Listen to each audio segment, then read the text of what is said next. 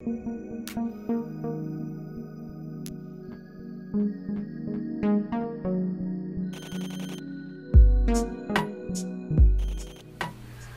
son is having a hard time at school. I get calls from his teacher constantly about his behavior. I've done all I can think to help him, but nothing has worked.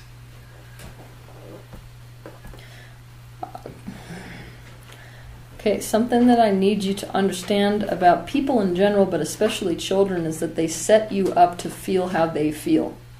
So I want you to stop as a parent right now at this minute, and I want you to ask yourself, how is this child making me feel?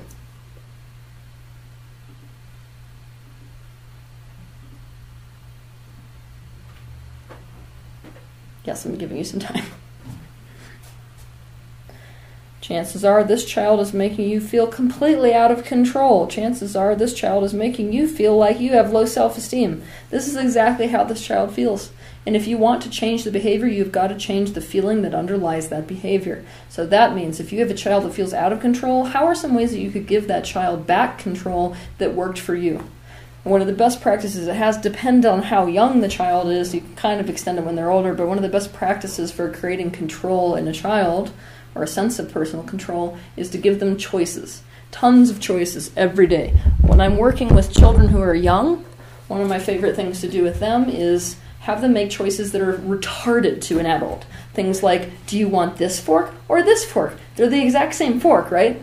Let's say you got 11 forks in your cabinet. They're the same looking fork. Doesn't matter. This fork or this fork, and the kid being able to choose makes it so the kid feels a sense of personal empowerment. They don't feel like they're in as much of a prison.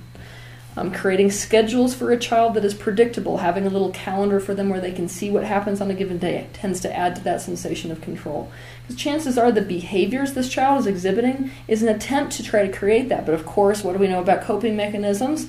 Oftentimes when we try to cope in certain ways, it becomes a detriment to our external reality. We don't always cope in ways that make life easy for other people or easy for us long term, because we just don't have the tools. So give the child different tools to get at the emotional experience that they're actually lacking and needing. So, and another issue, of course, here, if this child is making you feel low self-esteem, that child feels low self-esteem. What we got to guard against, and I don't care whether you have to pull this child out of the school they're in and put them into a different school to do it, is that this child is now running the very real risk of becoming the problem child. Now, if what they're feeling to begin with is a decrease in self-esteem, I don't feel like I have enough of it, do you think it's a very smart idea to have them in a location where people are constantly focusing at them as if they are the problem? No, it has to change.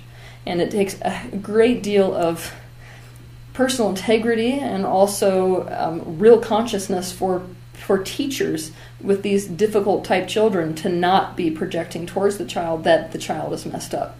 But they have to be in an environment like that, especially if they've got ADHD or likewise behaviors that tend to be an issue in our standardized school system. So I really need you to be thinking about what's the best for this child. Growing up in an atmosphere where everyone's looking at them like they're doing something wrong is not going to benefit. That's going to be internalized, and they're going to act in accordance with that identity that they assume. But your best bet right now is to figure out how this kid is making you feel, realize that's how he feels, and find different strategies for how to create improvement upon that state of feeling. And I have an entire community called the Chill Tribe Parenting Community.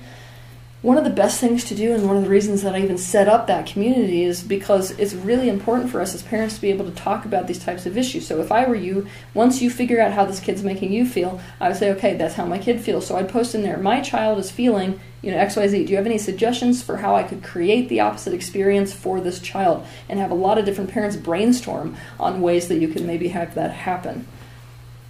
So that's my suggestion.